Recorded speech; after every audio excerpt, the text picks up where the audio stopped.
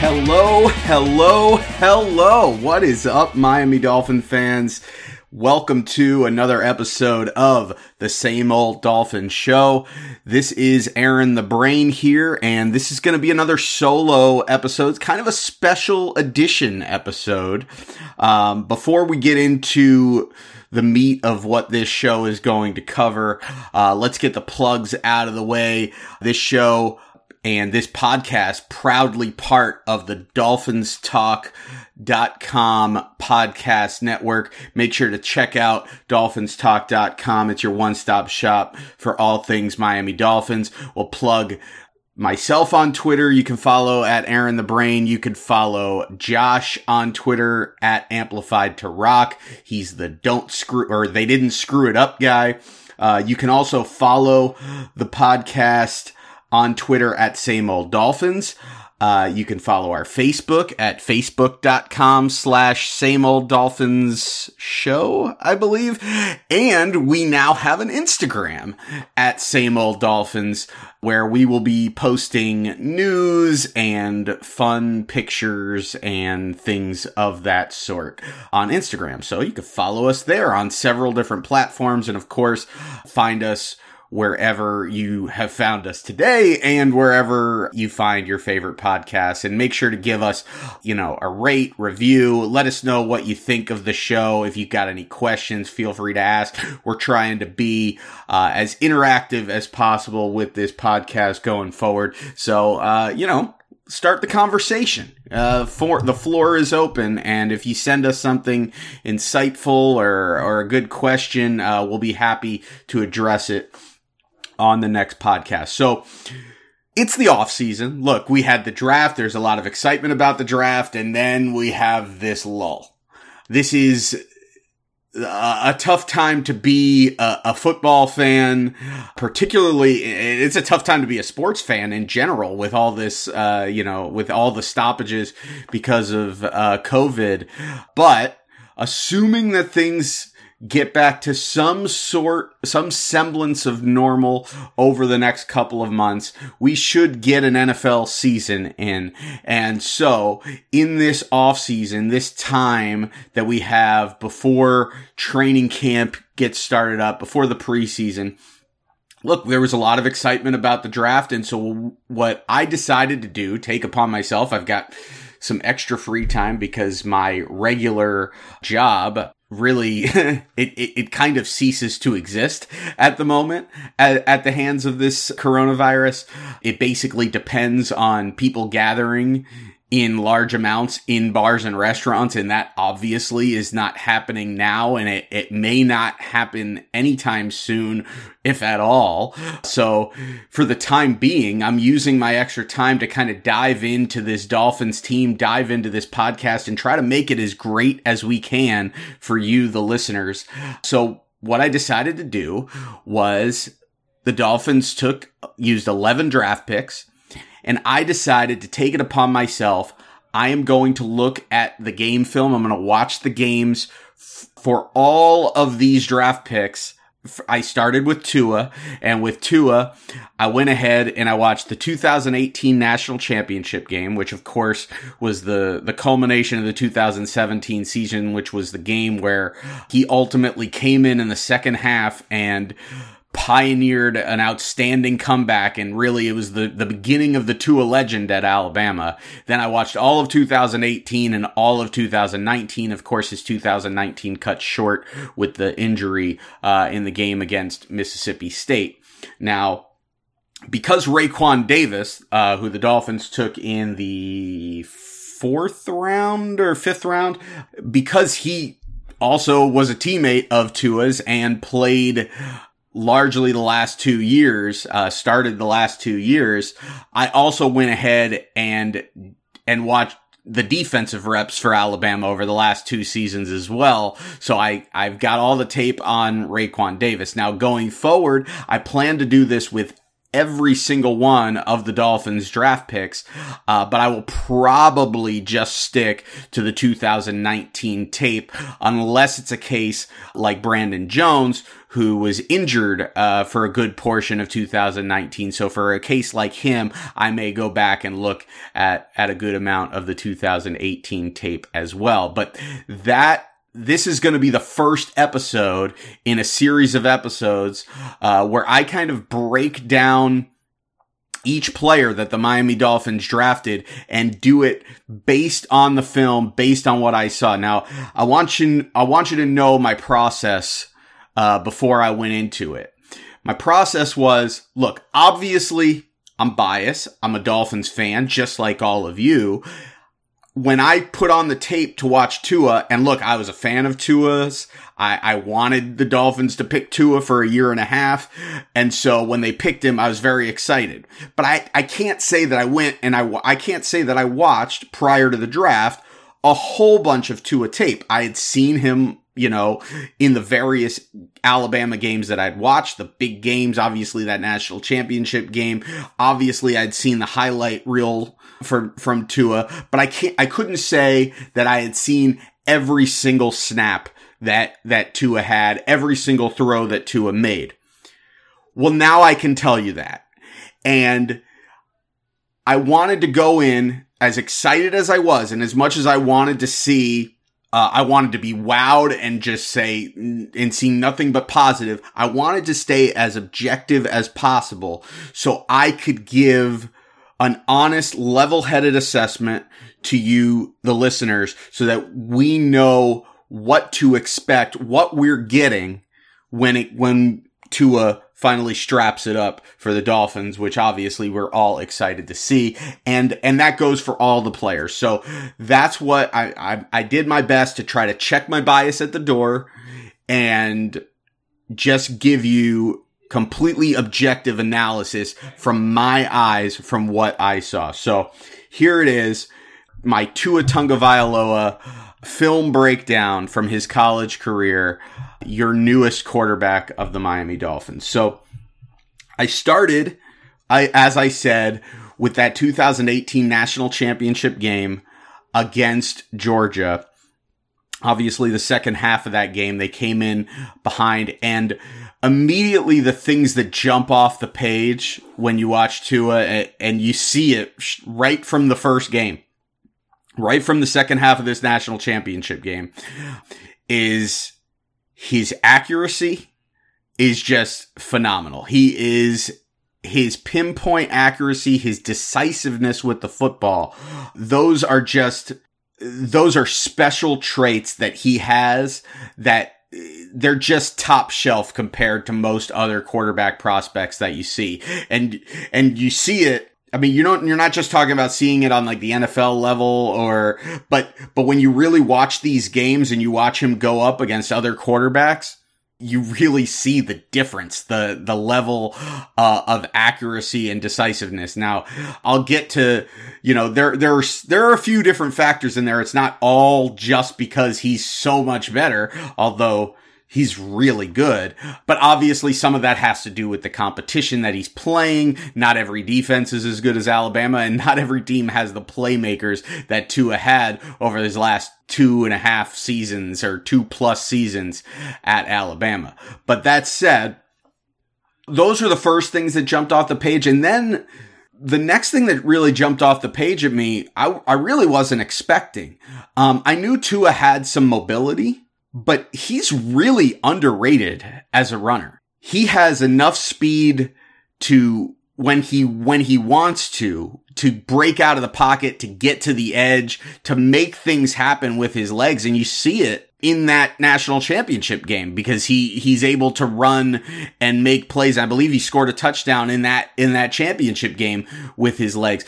But the most impressive thing about him as a runner is that, and his mobility in general, is his ability to keep his head up and be really heady as a runner, because he will move out of the pocket or within the pocket, stepping up, shifting to the side, scrambling a little bit, resetting, keeping his eyes downfield, and then he will make an absolutely phenomenal throw. He'll also run out of the pocket, look like he's going to run, stop, reset, fire downfield, that ability to not just completely give up on the play is so huge at the NFL level, because what you're going to find is, and a lot of quarterbacks that are quick to scramble and give up on plays and run, what a lot of them find is you can get out of the pocket and you can make some things happen with your legs. But one, NFL defenses are a lot faster than college defenses, so it's not as easy to always get to the edge. It's not as easy to always make a big play. And the other thing is that if you're consistently doing it, what's going to happen is players are going to break off of their coverages, and sure, you might end up getting a 6 or 7 yard gain, but if you're able to stop and reset, you're able to come up with 30, 40 yard plays down the field by being able to draw those defenders in with your running ability and then still able to make the big time throw down the field. And you see Russell Wilson do this all the time. And I think, I heard a lot about like, who do you compare Tua Tagovailoa to coming into this draft? And the two responses that I heard the most were Russell Wilson and Drew Brees. Russell Wilson because of kind of the combination of his accuracy and mobility, and Drew Brees because of his accuracy and competitiveness and leadership. And I really feel he truly is a combination of these both. I think he's a little bit more Russ than he is Brees, in my opinion, just because, he's clearly a lot more mobile than Drew Brees, but he's not quite as explosive as Russell Wilson. And then his accuracy is pretty on point between the two of them. So I think it's an apt comparison, and that really jumped off the page. But not only heady enough to keep his eyes downfield and make plays off the run, but also when he does scramble, his headiness to know when to slide, when to get out of bounds, when to fall forward. It all just kind of speaks to his awareness of the game and his football IQ. And we've talked, for the better part of a decade now, because most of that time over the past decade has been spent with Ryan Tannehill, who had all the physical tools to be a great NFL quarterback, but just never seemed to have the grasp of the nuances of the quarterback position or of the game to really be that heady guy that you would trust to make the right decision. Well, Tua seems to innately have that, even as early as his true freshman year in this national championship game. And the fact that he was doing it, that he showed that kind of poise and headiness coming into the second half of a game at a big deficit in the national title game speaks a lot about just kind of how cool this guy is, how kind of unfazed he is. So that was big. But then I did notice my first glimpse at a major to a negative you also see in this game. And that is that occasionally, and this comes from, just his sheer athletic ability and his arm and his accuracy, he sometimes gets a little maybe too confident and tries to do too much. There's a little bit of a gunslinger mentality. Maybe not a little bit. He has a lot of gunslinger in him where he is just going to rip it. If he sees man coverage, obviously at Alabama, he had elite weapons. So when he saw man coverage, he was challenging the defense all day, and he's throwing the ball up there to allow his receivers an opportunity to make the play. And more often than not, that worked. However, there were times against good defenses, sometimes against not so great defenses, but most of the time it happened against really good defenses where I think he got a little too greedy. And he tried to press and do a little bit too much, and that's where he ran into problems. And Alabama could have very easily lost that game. There was a play, I believe, in the fourth quarter, where he throws it into double coverage, and in the back of the end zone, a Georgia defender had an opportunity to essentially ice the game if he's able to hang on to an interception, but in trying to keep his feet in bounds, he wasn't able to hold on. And then Alabama ends up scoring just a couple of plays later and, on with the comeback.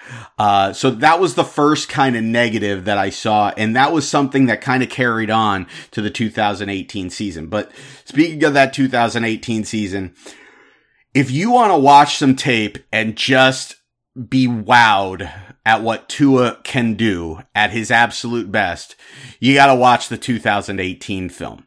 You will see a quarterback that is playing at such a high level of confidence that it's almost like every single throw, it almost becomes automatic, where 50-yard throws down the field are like handoffs. That's how accurate he is.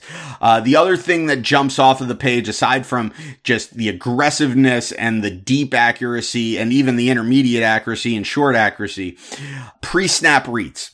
Much of the Alabama offense once Tua took over in 2018 was a lot of the zone read, the run pass option, which really relies on the quarterback reading the linebackers. And if that linebacker creeps in to stop the run, then you throw the slant. If the linebacker stays back, then you hand the ball off and it becomes a running play. And more often than not, teams would end up cheating up on the run, and every time they did, Tua was so on point and so quick and decisive and accurate.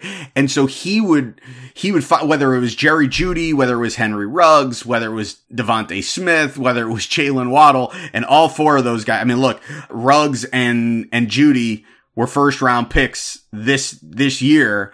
And I'm not going to be surprised if Waddle and Devontae Smith are first round picks next year. That's how good that Alabama offense was as far as weapons.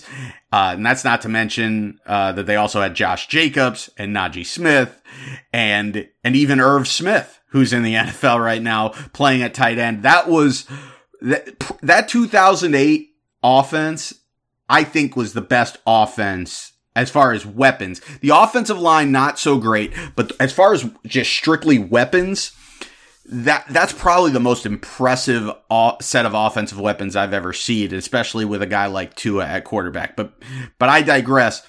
Whether it's whoever the receiver was coming on the slant, Tua so quickly diagnosed it, decisive with the football, and it was just always on the money, in stride. And that's why so many of these slants are like 8-yard throws that get taken to the house. And it's a beauty to watch. But the fact that in 2018, it wasn't just that, it was also the deep ball just being dropped into a bucket right in stride with the fastest receivers in the country. It was a beautiful thing to watch. And then you saw more of those plays where Tua is able to kind of scramble out of pressure. Like I said, if there was one weakness on that Alabama offense, it was the offensive line. There were times where Tua got faced with a lot of pressure right in his face or from the outside, and he had to maneuver in the pocket, manipulate the pocket, and still step up and come up with a strike. And more often than not in 2018, you come away and you're just like I'm watching the tape and I'm just reacting, wow. Like, just, wow. I'm in disbelief of what I'm seeing because it's that impressive. However, then comes that SEC championship game against Georgia, and Tua does not have a good game. In fact, this is easily his worst game in college, from what I saw. And the culprit again was, here's a defense, one of the best defenses in the country. They're getting up, they're playing press on these receivers, and they're taking away Tua's first read. They're not blitzing. They're rushing 4 and they're playing 6 or 7 in coverage. And they're taking away Tua's first read, and then Tua is just forcing it. And when he forces it, he's making mistakes and he's turning the ball over. And I'll say this, in 2018, I think, I watched the whole season and I think I saw Tua throw the ball away a grand total of twice. And again, this goes to him trying to do too much. There was a play in the LSU game. There was a play in the Georgia game where he's kind of rushed out of the pocket. Nothing's really there. And instead of just throwing the ball away, he tries to force the ball into coverage, and he ends up making a negative play. And so in that game, Tua ends up getting banged up, and Jalen Hurts comes into the game, and Jalen Hurts ends up being the hero of that game. Then Alabama makes it to the college football playoff. Tua bounces back really nicely, has a great game against Oklahoma. And then you have the national championship game against Clemson. And I think he made a bad throw and a bad read. It was also a really great play by the Clemson defender on the pick six. And then outside of that, Tua really didn't have a bad game in that national title game. It just came down to the fact that Clemson was better. Alabama could not stop Clemson. And then when Clemson kind of jumped out to a big lead, that's when Clemson's defensive line kind of took the game over. So overall in 2018, you see the things that really had everybody excited. The things that made everybody, that basically created the whole concept or idea of tanking for Tua. That all started in 2018 because it was absolutely clear that this guy was going to be a stud NFL quarterback prospect. And after 2018, even with the bad SEC title game, even with the, I guess, less than stellar performance in the national championship game, it was still very clear that Tua was the favorite to be the number one pick overall in the draft in 2020. He just needed to get through another year because he wasn't eligible because he was a true sophomore. So fast forward to 2019. The thing that encouraged me the most about 2019 is that you see a progression, but it's kind of interesting because you kind of have to take the good with the bad. For me, the 2018 film is more exciting to watch than the 2019 film. Now, obviously, he gets hurt at the end of 2019, so he obviously doesn't play for as high a stakes down the end of the season. But in general, the wow plays, they're almost exclusively in 2018. In 2019, it appears that they made a concerted effort between whether it was Nick Saban, Steve Sarkisian, obviously the two probably working in concert with Tua Tagovailoa. They made a concerted effort to say, we're really, really good. We have so much talent. We need to be a little bit more risk averse. And so what you start seeing with Tua in 2019 is that they're trying to reel him in a little bit. They're trying to, they know he's a gunslinger. They know he's got all that ability. They still want him to take chances here and there, but they want them to be calculated chances, and they don't want him to be taking chances unnecessarily. So what you see a lot of in 2019 is a lot of checkdowns to the running back. You also see, again, short passes to the receivers where it's a little 8-yard slant and they take it to the house. Look, I'm not going to blame Tua for throwing an 8-yard slant on the money when it's the right play and the right read and the guy takes it to the house. All I'm going to say on that is it's not really a wow play. It's just he's making the right play. He's putting the ball where it should be, but it's a very simple read and it's not a very difficult pass. He's just really good at it. He's really good at making the read decisively, putting the ball where it needs to be at the right time, and then his playmakers taking off. So when you see the numbers in his first 5 games in 2019, they're actually better than his 2018 numbers through the first 5 games. I think he had 23 touchdowns and no interceptions. It's absurd. But when you really look at the tape, there are stretches in the game where when he does throw the deep ball, the deep accuracy is taken a step back. He missed a lot of throws early in the year. He checked down a lot. And frankly, what it looked like he was processing more. He looked like a quarterback that was thinking more and playing it safe a little bit more. And he wasn't playing with the unbridled freedom that he was and aggression that he was playing with the year before. But again, that's growth of being a quarterback, because while there are times where you want that, you also need to grow as a quarterback so that when you get into those situations, which he will get into later in the season, you're not making those big key mistakes. And so what you see a lot of in, I think, the first half of 2019 is him sort of learning to hold himself back. And so it's not quite as impressive. The numbers are phenomenal, but the accuracy just isn't quite there. But he's not making really any costly mistakes. He's not turning the ball over at all early on in that season. Now, the LSU game. I mean, ultimately that's what it comes down to, is the LSU game. This is the one that everybody remembers, and then he gets hurt the next week against Mississippi State. The LSU game, well, before we get to the LSU game, I do think he kind of finds himself and finds his aggression kind of in the middle of the season in games against Southern Miss and Ole Miss, where you kind of start to see he's more on point. He's getting a little bit more comfortable throwing that deep ball. And so everything's moving on this upward trajectory. And then he gets to that LSU game.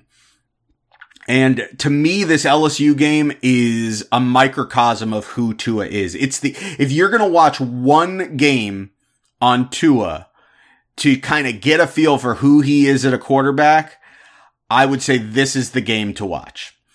Because what you see is, you see all of the accuracy on display. You see the mobility on display. Now, People get on him and they think that he had a bad game, and he had two major costly turnovers. Now, the first turnover of that game is just weird.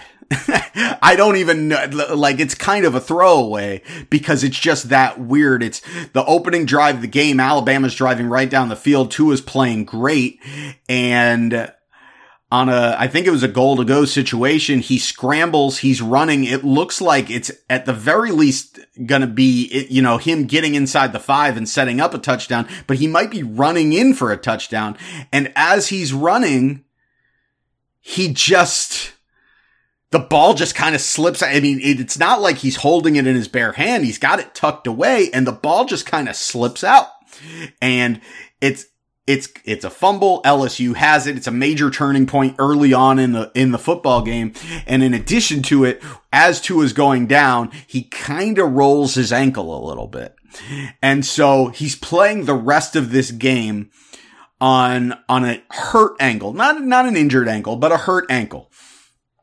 And you can tell that it's bothering him. You could tell there isn't quite the same zip on his passes after he hurts it on that first drive. But that said, LSU is just a phenomenal defense in this game. And what you see is, I think, really conservative play calling in this game, where they're trying to be risk averse, but eventually what is happening is LSU is building a lead because Alabama's defense isn't really stopping them. Alabama in general played a very sloppy game. They had a fumbled punt, a fumble by the punter that set up LSU in really great field position. They had some costly penalties. Obviously, you had the Tua fumble.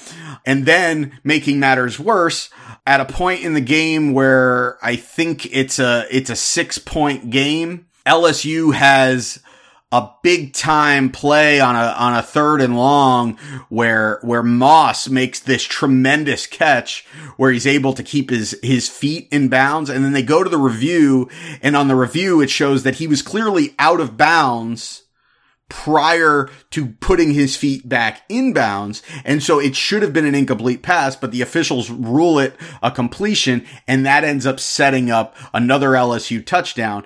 And now Alabama's down by 13 late in the first half, and Tua gets the ball back, and this is where you see bad Tua again. Because in this situation, all the way back on, inside your own 20 or 30, towards the end of the half, the last thing that you can afford to do right here is turn the ball over, and that's exactly what Tua does. He forces the ball into coverage. LSU gets the interception, and a couple plays later, LSU scores a touchdown to go up 33-13. So this is a disaster scenario for Tua and for Alabama. It's a disastrous first half, and in the second half, that's where you want to see how does he bounce back. And this is where it's just really encouraging, because playing on a bum ankle, Tua has an amazing second half and keeps Alabama in it even till the very end, even when you think that the game is over, because LSU goes up by 13 with less than 2 minutes left. He throws an absolute strike down the sideline to Devontae Smith for an 85-yard touchdown, and all of a sudden we've got ourselves a game again. And Tua, and that's, I believe, the last throw he makes in that game. But Tua's numbers in that game end up being phenomenal. He ends up throwing for over 400 yards. His completion percentage was really good, and that was against the best defense in the country. What you see on the stage there just is you see the accuracy, you see the quickness, the mobility, you see the toughness, you see the poise to stay in there and not get rattled. You see the competitiveness, and you see throughout it the leadership, his team, galvanized by him. And that's what and then you see him obviously making all of these plays. And that's some of the best film that you see. It really, what it is he gets into that second half and it looks like the game is falling apart. And that's where you see, all right, we're breaking the chains off and Tua's just going to go do it. And you see the gunslinger Tua, just kind of do it. It's almost like watching Brett Favre, except he doesn't have the arm strength that Brett Favre has. So that's another kind of, comparison that you can make.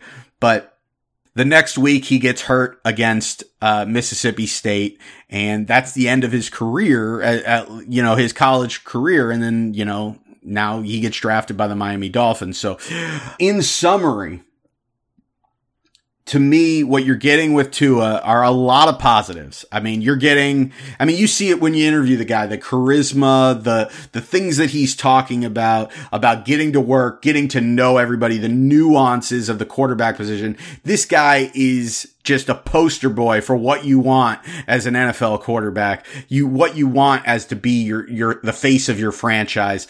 This is the guy that you want to be your leader. And that's the first thing you notice when the guy's being interviewed. And then when you're actually talking about his play, you're talking about a guy that has excellent footwork, above average mobility and running ability, elite level accuracy, a good enough arm, and a good processor of what's going on. I think moving to the negatives that you see, I think his gunslinger mentality, he's going to make some mistakes where he forces some things. I think, like I said, I think he only threw the ball away twice in 2018. He may have thrown the ball away 4 or 5 times in 2019, and most of those happened in that game against LSU, which, again, those are good things to see. They bring down the completion percentage, but they're still good things to see because you're seeing that growth. But as far as negatives, he's got that in him. He is a gunslinger. He's going to make some mistakes when he forces things into traffic. But overall, and then one other negative that I'll say is, when his first read is taken away and he doesn't check down, it's almost like,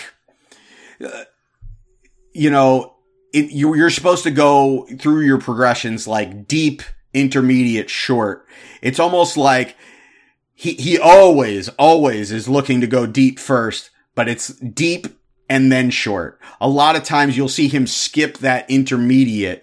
And then in situations where, let's say it's 3rd and long, when he goes deep to intermediate, he gets into some mistakes because sometimes the defense is fooling him in zone coverage, and he's looking to make the throw where he knows he has the advantage, the easy decision. You've got man coverage on an elite receiver. That's where I'm going. You got a single high safety and my receiver has his man beat. I'm going to throw it where my guy can get it and see if he can make a play. You've brought the linebackers and defensive backs back and you're not guarding the flat. I'm going to throw it to the flat. I'm in the run pass option, the zone read, and your linebackers creeping up. I'm going to hit the slant right over the middle, right off the bat. There are times where when he comes off of his first read and doesn't go short, where he gets fooled into the mess, into the middle of the field. And so by that, in those instances, that's something where I think he can improve. And really what it comes down to is all of these things are very coachable.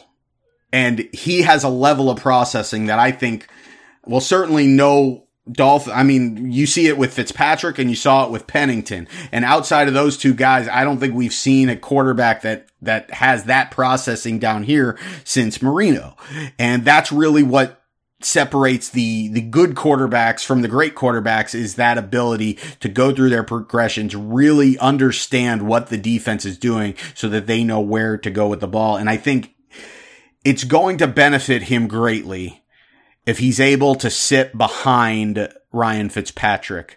It might not be a whole season, but if he can sit behind Fitzpatrick for at least the first month, maybe 6 weeks, maybe even 2 months, I think there's so much that he can learn from the way Fitzpatrick plays this position, because Fitzpatrick has mastered the position.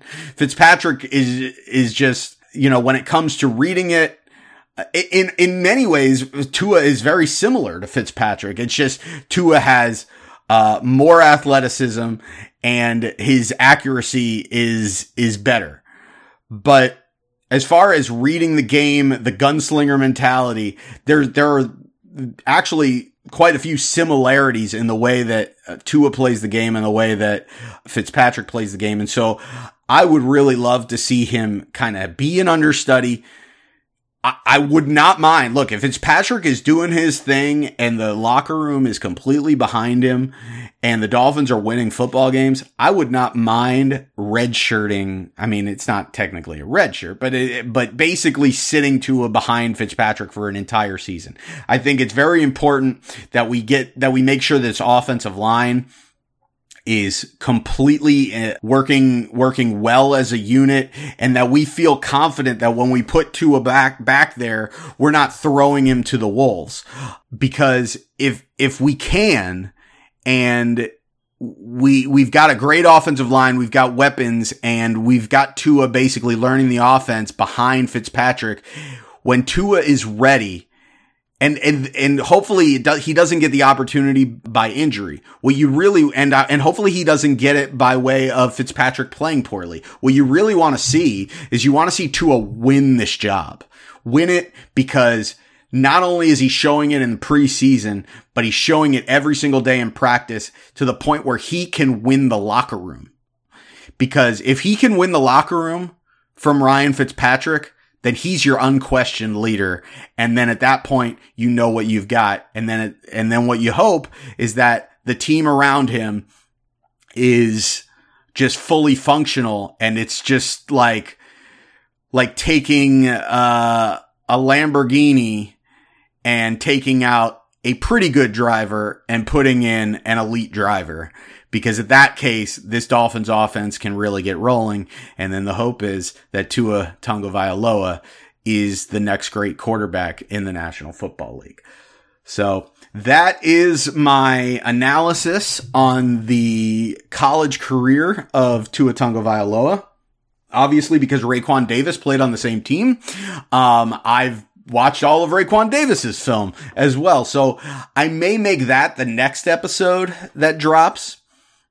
And then after that, I'll probably I'll circle back to the first round and then go in order. So we'll go Austin Jackson, then we'll go Igbenogany, and and then on down the line through the rest of the Dolphins picks.